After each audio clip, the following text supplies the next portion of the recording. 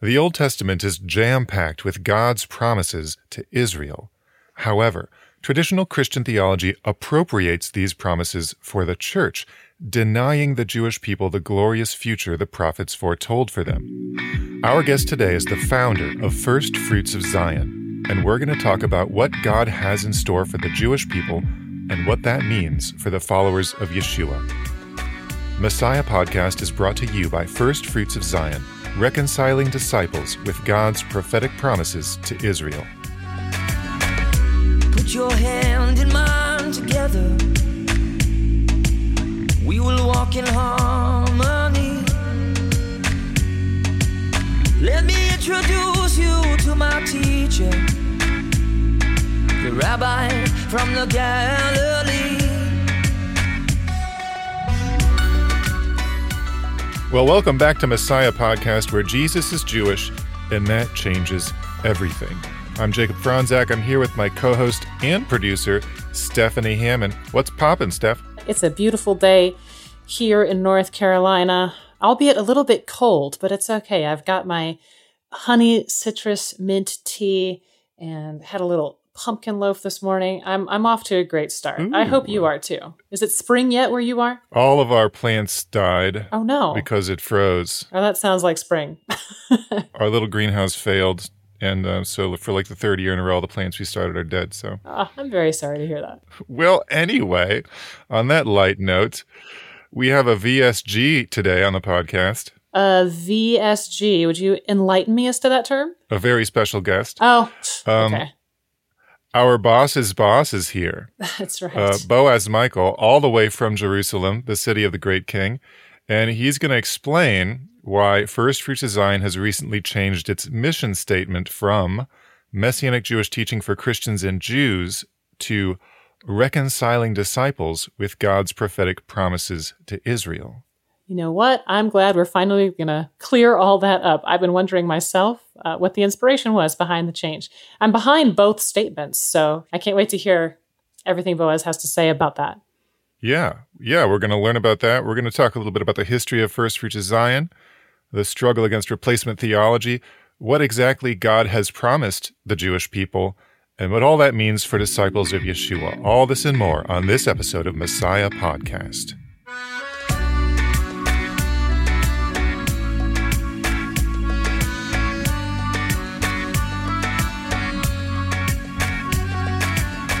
If you want to know the Jewish Jesus, don't miss out on a free subscription to Messiah Magazine, where you'll discover his life and teaching, learn about the biblical festivals, and get connected with Israel. Subscribe for free at messiahmagazine.org. Messiah Magazine is a free, donation-supported quarterly publication of First Fruits of Zion. Well, welcome, Boaz Michael, to Messiah Podcast. It's good to have you here. Great to be here. I feel like I've just joined the cool club getting on the Messiah Podcast. Yeah, you've graduated from the founder to now you're in the podcast. This is the big leagues. I heard that First Fruits of Zion was like a Microsoft thing. You started it in the garage by yourself or with your wife, or it was just a really small little operation printing out leaflets or pamphlets or something. Take us back to the beginning, and what were you trying to do at that time? Well, at the time, I would say it was more Zionistic in nature, more Zionistic, more newsy, more like about news from Israel, trying to make American Christians aware of what was taking place on a social and a developmental level with the land of Israel. But that quickly shifted. That changed pretty rapidly. It shifted from being Zionistic, newsy, into the development of an organization that was primarily focused on education and theology in regards to the development of Christian faith within the context of what is commonly called the Jewish roots. So the organization started in 1992. This is before like digital design. Everything was done by cut and paste on light boards. Oh, wow. So in 1992, we started a monthly newspaper that was distributed throughout the Denver area. And then from there, things really started rolling. In 1993 is when we started the Torah Club, Okay. which was at the time just a commentary on the Parsha from a Messianic Jewish perspective. And we had contributors from Israel starting to contribute to our monthly teachings. And during that time, we were collecting articles for the publication. And we were doing a series of articles on the Torah, on the value of Torah. And after a couple of years, we took those articles and we put them together in a book called Torah Rediscovered. And that was written by a gentleman by the name of Ariel Berkowitz. And that book really started the awakening of what can be called the Torah movement.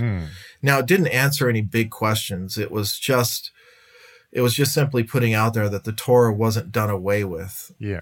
Well, it opens up a lot of doors, just that entire concept for many different people. Yeah. But you'd say that the work of Torah Club, the work of FFOZ, is mainly about restoration. Would you say that? We didn't intend the organization to kind of develop as it did and as rapidly it did. So we didn't start out with a group of people, a think tank that were saying, okay, what's our mission? What's our vision? What's our direction? What are we going to try to accomplish? All these types of things. It was more just, my wife and I just at that light board, just putting out information, and it just kind of grew from there. But we did start the organization with what we considered 4 restorations. And those restorations have remained the foundation of our work. They've never changed. They've been our focus point that we've rallied around through these years, these past 30 years, in focusing our work with the intention in terms of what we're doing, why we're doing it, and those types of things. And those were our heart to restore a Jewish Messiah, to bring him back to his Jewish brothers and sisters, take him back from the nations that have defined him outside of Judaism, and bring Yeshua back within Judaism. So there's a restoration taking place there. Our heart was also and is also to restore the Jewish people. And that's in a sense of, I would say, voicing to the nations God's continued covenantal relationship with the Jewish people, and restoring the Jewish people back to the center of reading how the Bible is read and how the Bible is understood, and seeing essentially Israel at the center of God's plan, both historically and prophetically. Yes. Then the one that a lot of people kind of rally around is the restoration of the Torah. And our heart there is really just to establish, restore the authority of the Word of God in the life of God's people, both the Jews and Gentiles, and giving them a foundation to stand upon as we navigate life in the world that we live.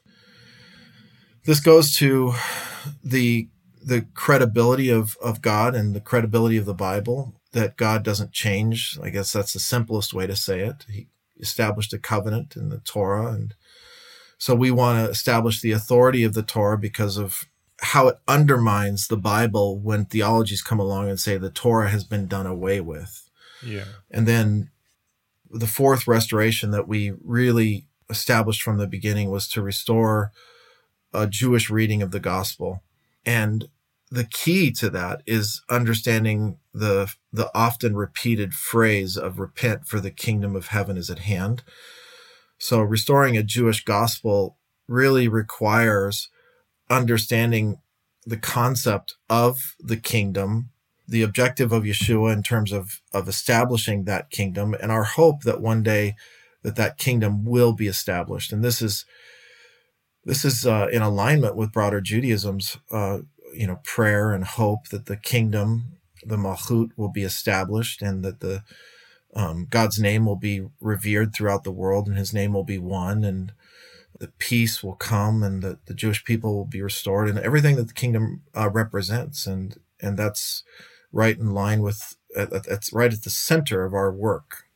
Yeah. Well, I think putting that repentance back in there is important too. I mean, for me, coming from like a background where it was just say a prayer and believe, if you believe the words that you said, like that's all you have to do, like actually. But to hear that call to repentance, that's a game changer. the full understanding of the centrality of the kingdom wasn't really part of the foundation of this work as well. I mean, as we developed and as we grew, we started finding out about what we call our Messianic Jewish luminaries, Jewish rabbis, Jewish thinkers that were coming to faith in the mid to late 1800s. And as they came to faith, they were bringing a thoroughly and fundamentally Jewish perspective to Yeshua faith.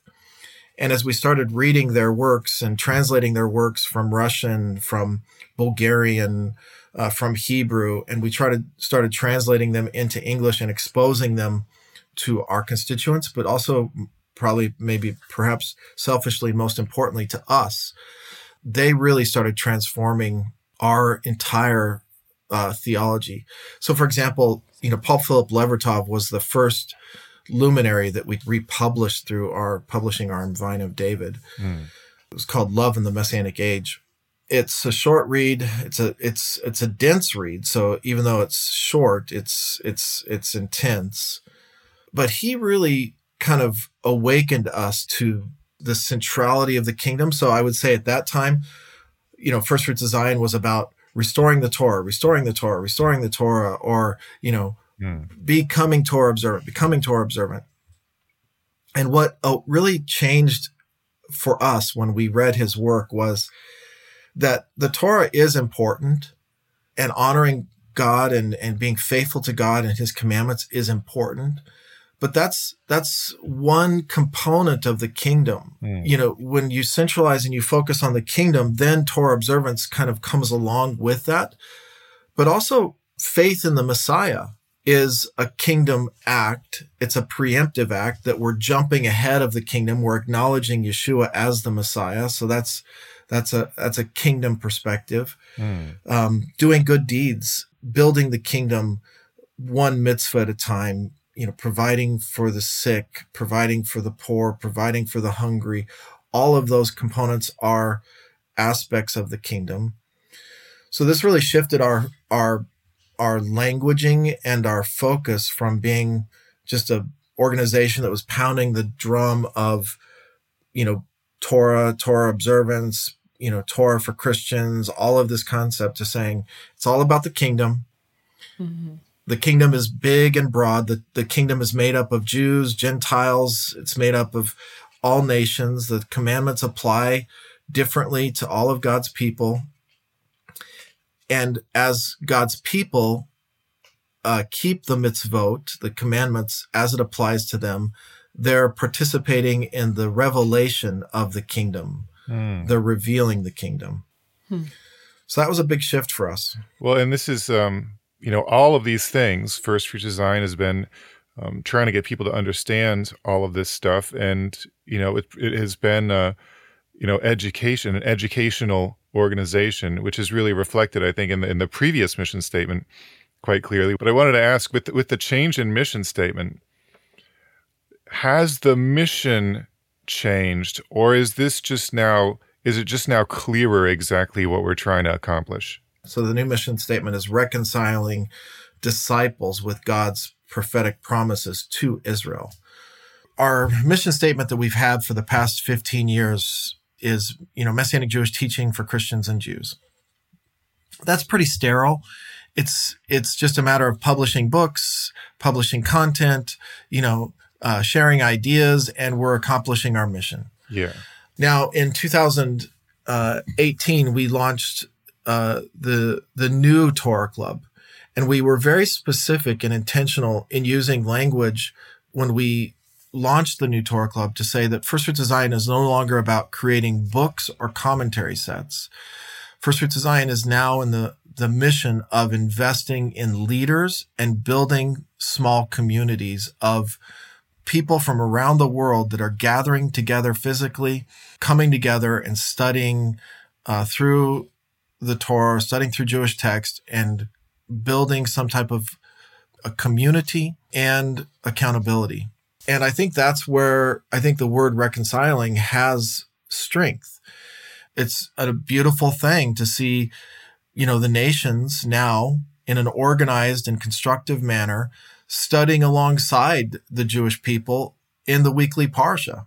Yeah. And, gathering together in homes or in congregations or coffee shops and reading the same text that the Jewish people are reading through in the synagogue. And that's a small form of reconciliation. And we've been on the forefront of inserting Jewish thought, Jewish commentary, Jewish understanding into our writing, where Christians are, I think, softening to the influence of the sages, of our teachers, of our rabbis, and their interpretations of the text. And I think that is in some way removing this straw man that the church has created for centuries of like this, the Pharisee or the Jewish people or the Jewish interpretation. Yeah. And it's opening them up to accessing Jewish content, reading that content, learning from that content, coming closer to the Jewish people, respecting Jewish interpretation. So there's a form of reconciliation that's taking place there through our Torah Club, through our resources, becoming more appreciative of the Jewish interpretation, historical Jewish interpretation of the text. So one thing about this term reconciliation that I'd like to explore a little bit is reconciliation implies a schism or a divorce or a conflict.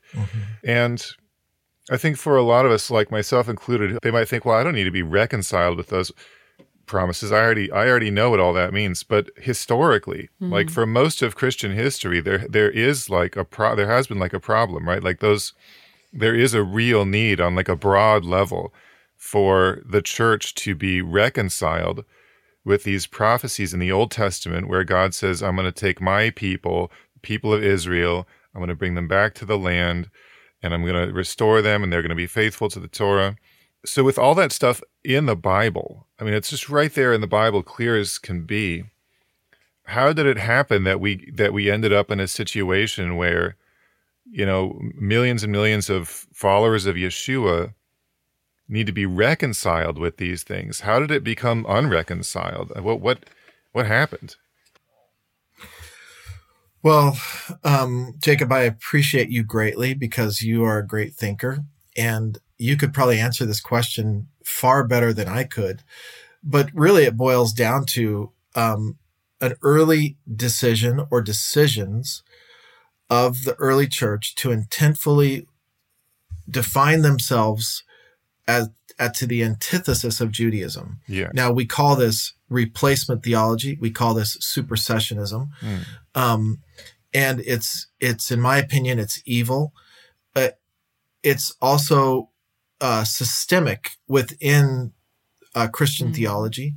You can meet incredibly wonderful, good-hearted Christians who would say, I love Israel, I love the Jewish people, but yet their theology and the way that they approach their theology in terms of God's continued relationship with the Jewish people, God's promises being fulfilled to the Jewish people, would still condemn the Jewish people. And in some way, that is a form of a very subtle and innocent form of anti-Semitism that exists within aspects of church theology, but it all is rooted.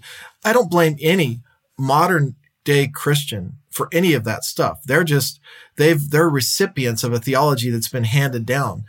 But where that theology started was with intention to define Jesus faith, Yeshua faith, as the antithesis or the opposite of its Jewish foundations, or to say that more strongly, to define Yeshua faith outside of Judaism, because Jesus and his disciples were a part of Judaism. The apostles were a part of Judaism. Yeshua faith was a sect within Judaism at the time of the resurrection. Yeah. And now most Christians would sit back and say, oh, Judaism, think of these charts that you used to see like in Christian bookstores where it defines all of the cults. and it gives the different definitions of a cult. Yeah. And Judaism is right Wow. there, as a cult because of, a variety of reasons.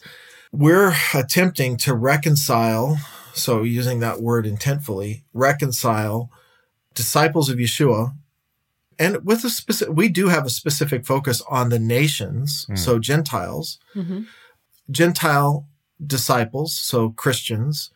We want to reconcile them back with the foundation of their faith when it was still a Judaism. Yeah.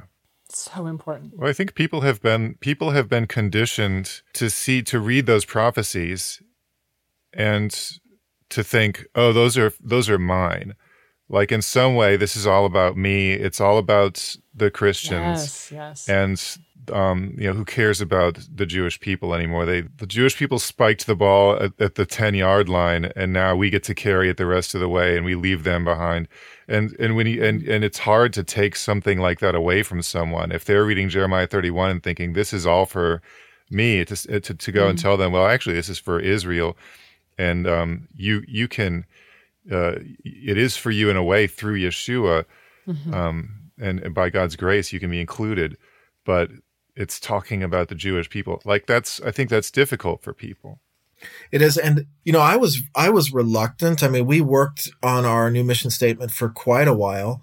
I was reluctant to use the word reconcile in a sense, because I didn't want it to be compared to what's taking place in the world today, which is a good thing, but it's not us and it's not what we're doing, which is Jewish-Christian relations. Yeah. Jewish-Christian relations has more of kind of an ecumenical feel to it, where these two parallel truths just, are side by side, and they're trying to be at peace with one another. And that's positive and that's good. But the work of First Fruits of Zion is something, it's something a bit deeper, in the sense of saying, wait a minute, in order for there to be real reconciliation back with where things kind of went off the rails, Christians are going to have to change a lot. Christians are going to have to begin to understand God's relationship with the Jewish people, the centrality of the Jewish people, the promises to the Jewish people, and how they fit into that, not the other way around, not how Jews fit into a Christian point of view or Christian theological construct. Yeah. So it's a complex world that we navigate. I had the honor yesterday of doing a tour here in Jerusalem that introduces tourists to Mount Zion, to Har Zion. We go to one of our other luminaries, Messianic Jewish luminaries, her house. It's on Mount Zion. Her name was Pauline Rose. And she established a beautiful home there, which became a Messianic place of gathering. You could call it one of the first Messianic synagogues, congregations, communities in the new state of Israel. And I love taking people there at the end of this tour, because there's this massive, massive jacaranda tree in the corner of the yard. And jacaranda trees are more native to South Africa, which is where Pauline Rose was from. And this tree now is 60, 70 feet tall. It's blossoming. It's beautiful. It produces beautiful purple flowers. Now, when she wanted to plant that tree in her garden, her gardeners told her that it's going to die, that it's not native to this area, that it's not going to take root. And she has this beautiful quote where she says that the gardener's skepticism could not quench her faith. And then she says this: "There would be an answer to my prayer for a blessing on this little sapling, which held mysteriously within itself a promise of future beauty." And I love ending the tour there, because I link that to Messianic Judaism. In a sense, Messianic Judaism is not supposed to take root. It's not supposed to become, something glorious or, significant. It's like we're the oddballs. We're not planted in the soil of Judaism. We're not planted within the soil of Christianity. But yet, just as this tree held within it this mystery of the promise of a future beauty. Mm. I believe Messianic Judaism has that same promise. I believe that Messianic Judaism has within itself this mysterious promise of the future beauty of faith. And so we're presenting ideas that are challenging both to Christianity and Judaism.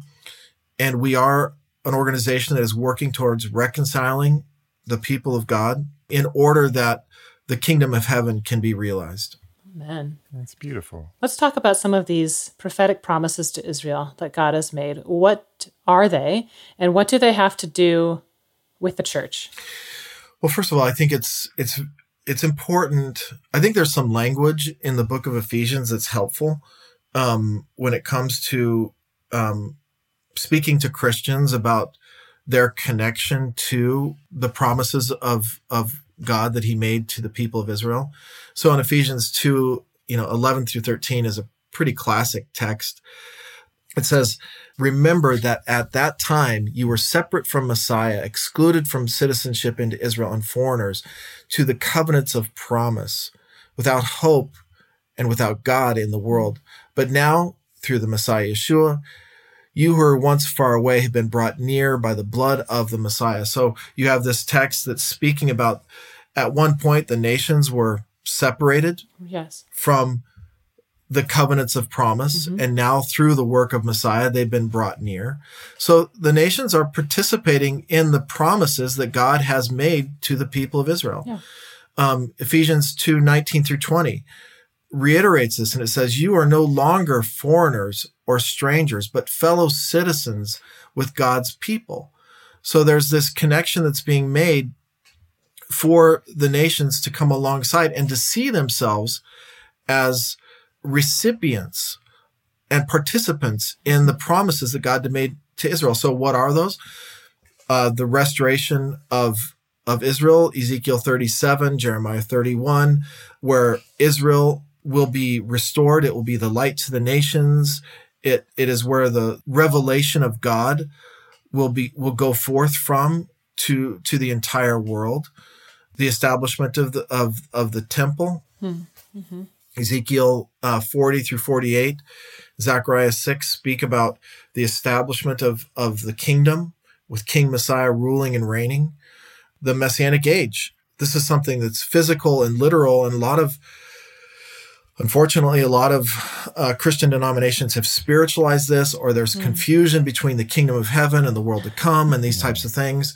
I think it's important that we have a literal understanding of the establishment of the kingdom of this world, essentially being, call it heaven on earth, which coincides with the Master's prayer when he says, that your will be done on this earth as it is in heaven. So this idea that this earth becomes a reflection of heaven, just as the temple tabernacle is reflected upon the heavenly tabernacle, this world becomes that translucent reflection of the ideal of heaven. The ingathering of the exiles, this is a promise of the kingdom. The Jewish people were burdened with, I think it's fair to say, the responsibility of the Torah. Our lack of faithfulness to that Torah has brought tremendous pain and suffering. This is, unfortunately, it's, prophesied in Deuteronomy 30 and other texts like Isaiah 43 and Jeremiah 32 that speak about the ingathering of the Jewish people, but that's as a result of the pain of the exile, the pain of being dispersed. And then, of course, the big one, the promise of the new covenant. Yes. Yeah. So, it's the new covenant is not the New Testament. The new covenant is written on our hearts. Mm-hmm. It's not written on paper, and it results in obedience, and it's transformative. And that's a promise given to the Jewish people and to those that attach themselves to God's promises to our people. That idea of exile's powerful.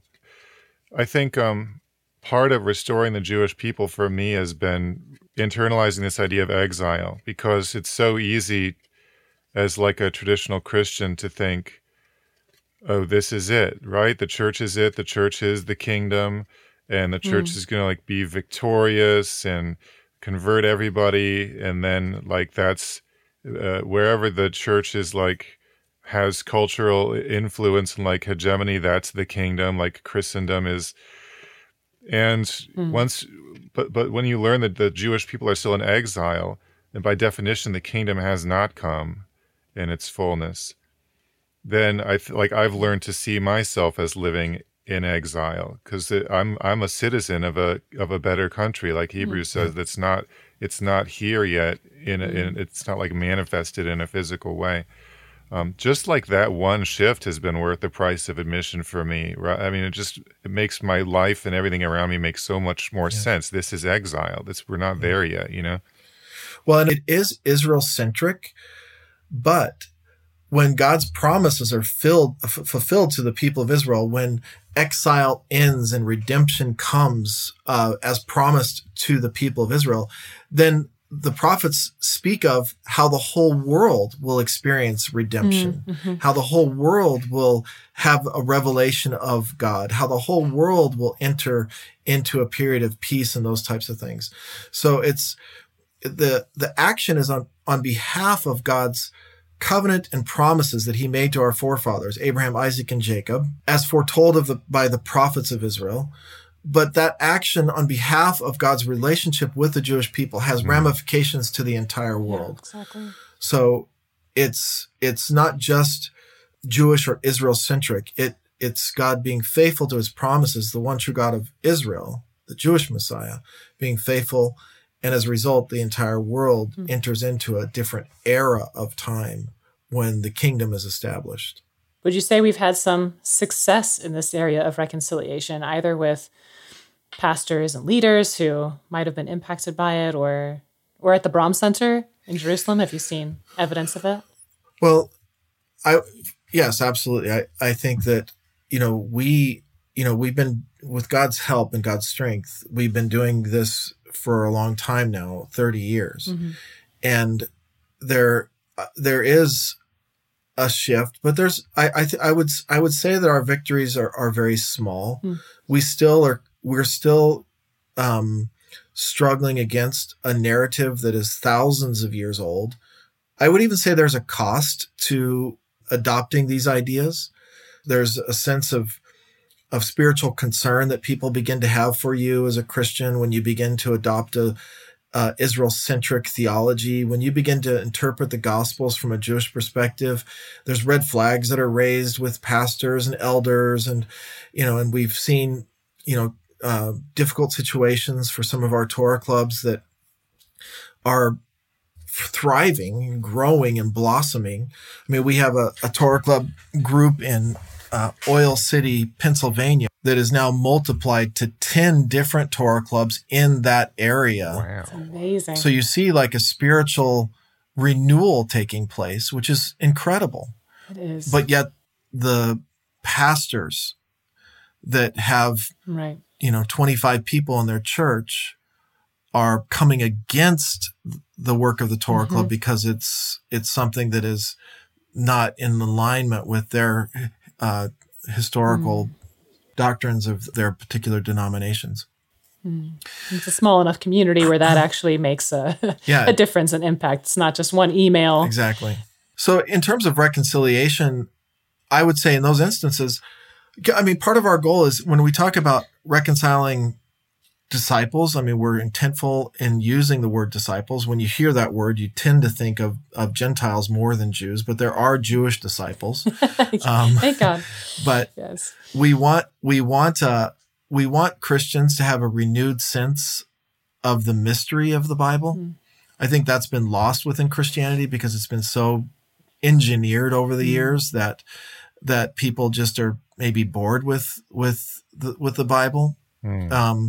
When you introduce a Jewish reading of the text and it begins to challenge you again, and you have to start searching and digging, there's a reconciliation that takes place of people's own faith that they are renewed in the joy of their salvation. Over the years, I've probably heard, hundreds, if not thousands of times, people coming up and saying that this understanding of the Bible has caused them to feel the joy of salvation again, that they're energized with their faith. Exactly. Yeah. Me too. So yes, that's taking place every day through different parts of the world. We just launched a beautiful Torah club that is in Indonesia. Wow. And Indonesia is ripe with Jew hatred and with anti-Semitism. And to see disciples there beginning to identify and align with the people of Israel is a powerful thing. And ultimately it's a testimony to the Jewish people in a sense as well, because in the name of Jesus, he is fulfilling one of the key roles of the Jewish Messiah, which is to send the message of the God of Israel to all nations. Which has never happened before. Exactly. And it's beautiful to see that happening in the name of, under the banner of Torah, the Torah Club, that these Christians are aligning with the Jewish people. And, our goal is to have 10,000 Torah clubs within the next 9 to 10 years. And as that footprint is established, I know that that's going to have significant impact on the Jewish people in terms of them seeing Jesus slightly differently than how they see him now. For who he really is. Yep. In terms of the Brahm Center, which is here in Jerusalem, it's our learning center. It's supported by our First Fruits of Zion friends. We're not evangelistic, so we're not here trying to pass out tracts and to evangelize Jewish people. We have a lot of work to do, and we don't need to focus on that. We'll place that responsibility on the Holy Spirit.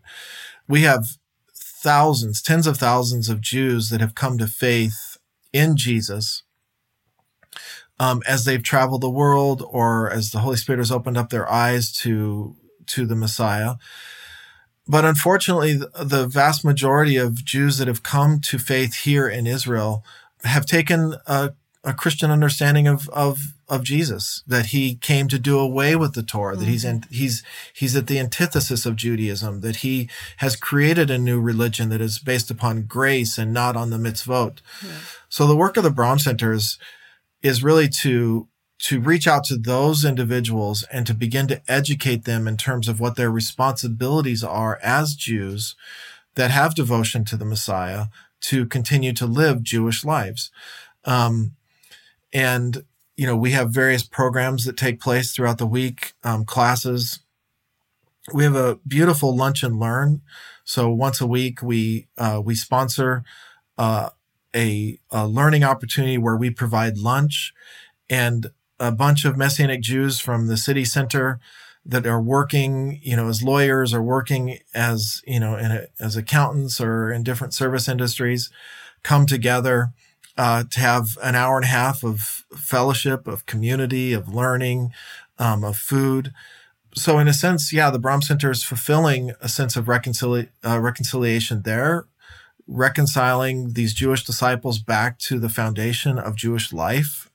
And that's a very important part of our broader mission that is focused on the Jewish people, but specifically Jewish disciples. Love to hear that. Yeah, that's incredibly important. That's a big part of distinction theology.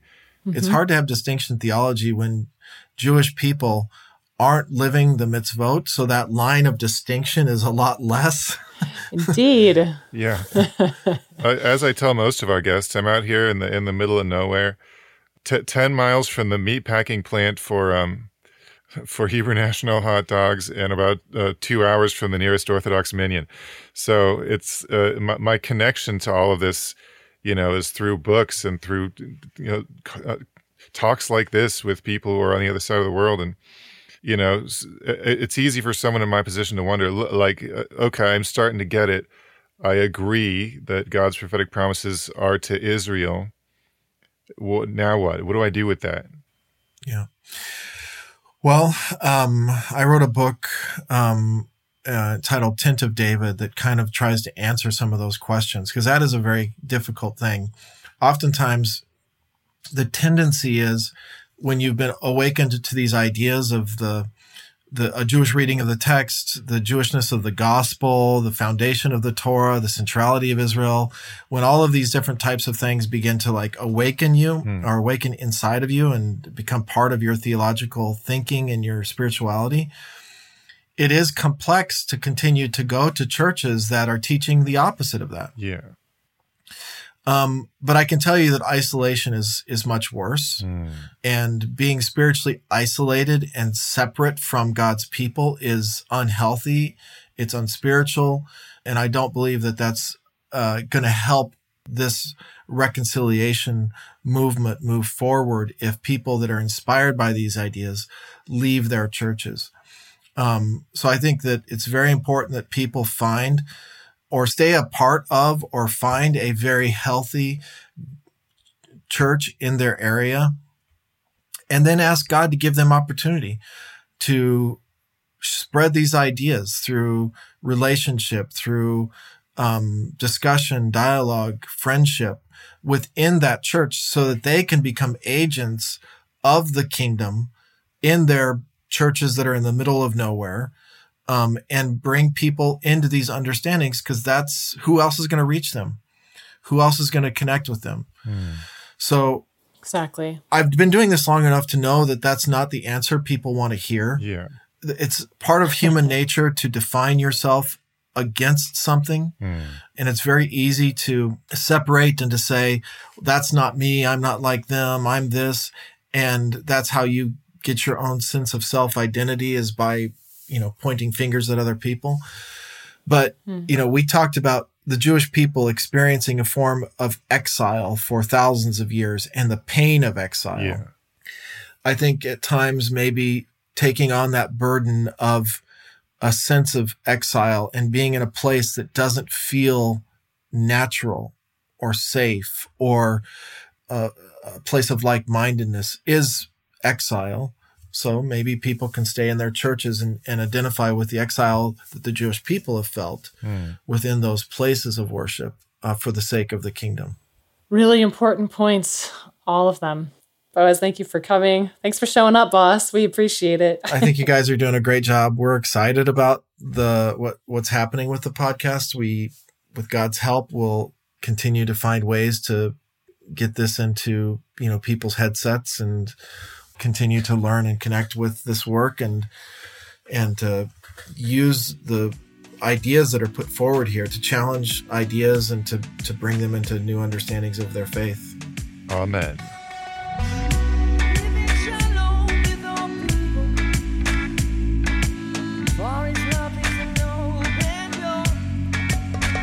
Well, I feel like today the principal sat in the classroom to see if the teachers were doing their job. I know. I think we survived. What do you think?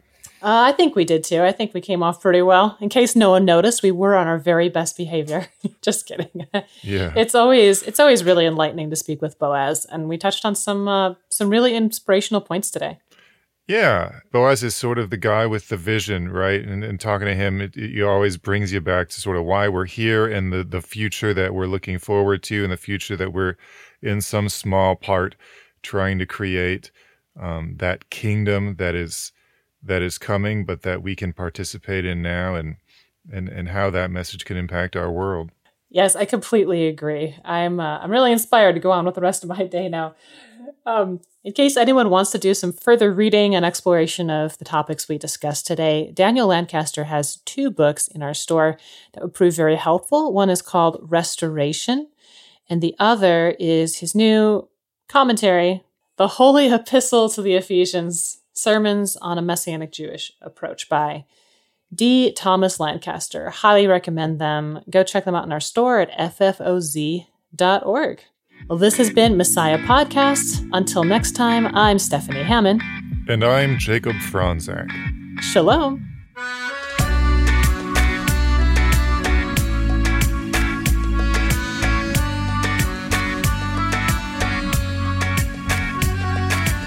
Thanks for joining us for this episode of Messiah Podcast, where Jesus is Jewish and that changes everything. This podcast is brought to you by First Fruits of Zion and is an extension of Messiah Magazine. Subscribe for free at messiahmagazine.org. If you enjoyed this episode, be sure to subscribe and leave a review along with a 5-star rating wherever you're listening now. Today's podcast was produced by myself, Stephanie Hammond, and co-hosted with Jacob Franzak. Our executive producer is Boaz Michael, and the editor-in-chief is Daniel Lancaster. This episode was directed and edited by Jeremy Schoenwald. Original music was written and performed by Joshua Aaron. The show notes for Messiah Podcast were edited by Candy Bishop and are available at messiahpodcast.org. If you're interested in learning more about the Bible from a Messianic Jewish perspective, check out Torah Club, which is an international network of small study groups who meet weekly to discuss the Bible together from a Messianic Jewish perspective. To start a club or join a club, go to torahclub.org. Until next time, shalom. Let his word cover you and me, like the waters cover the sea. Let his love cover you and me, like the waters cover the sea.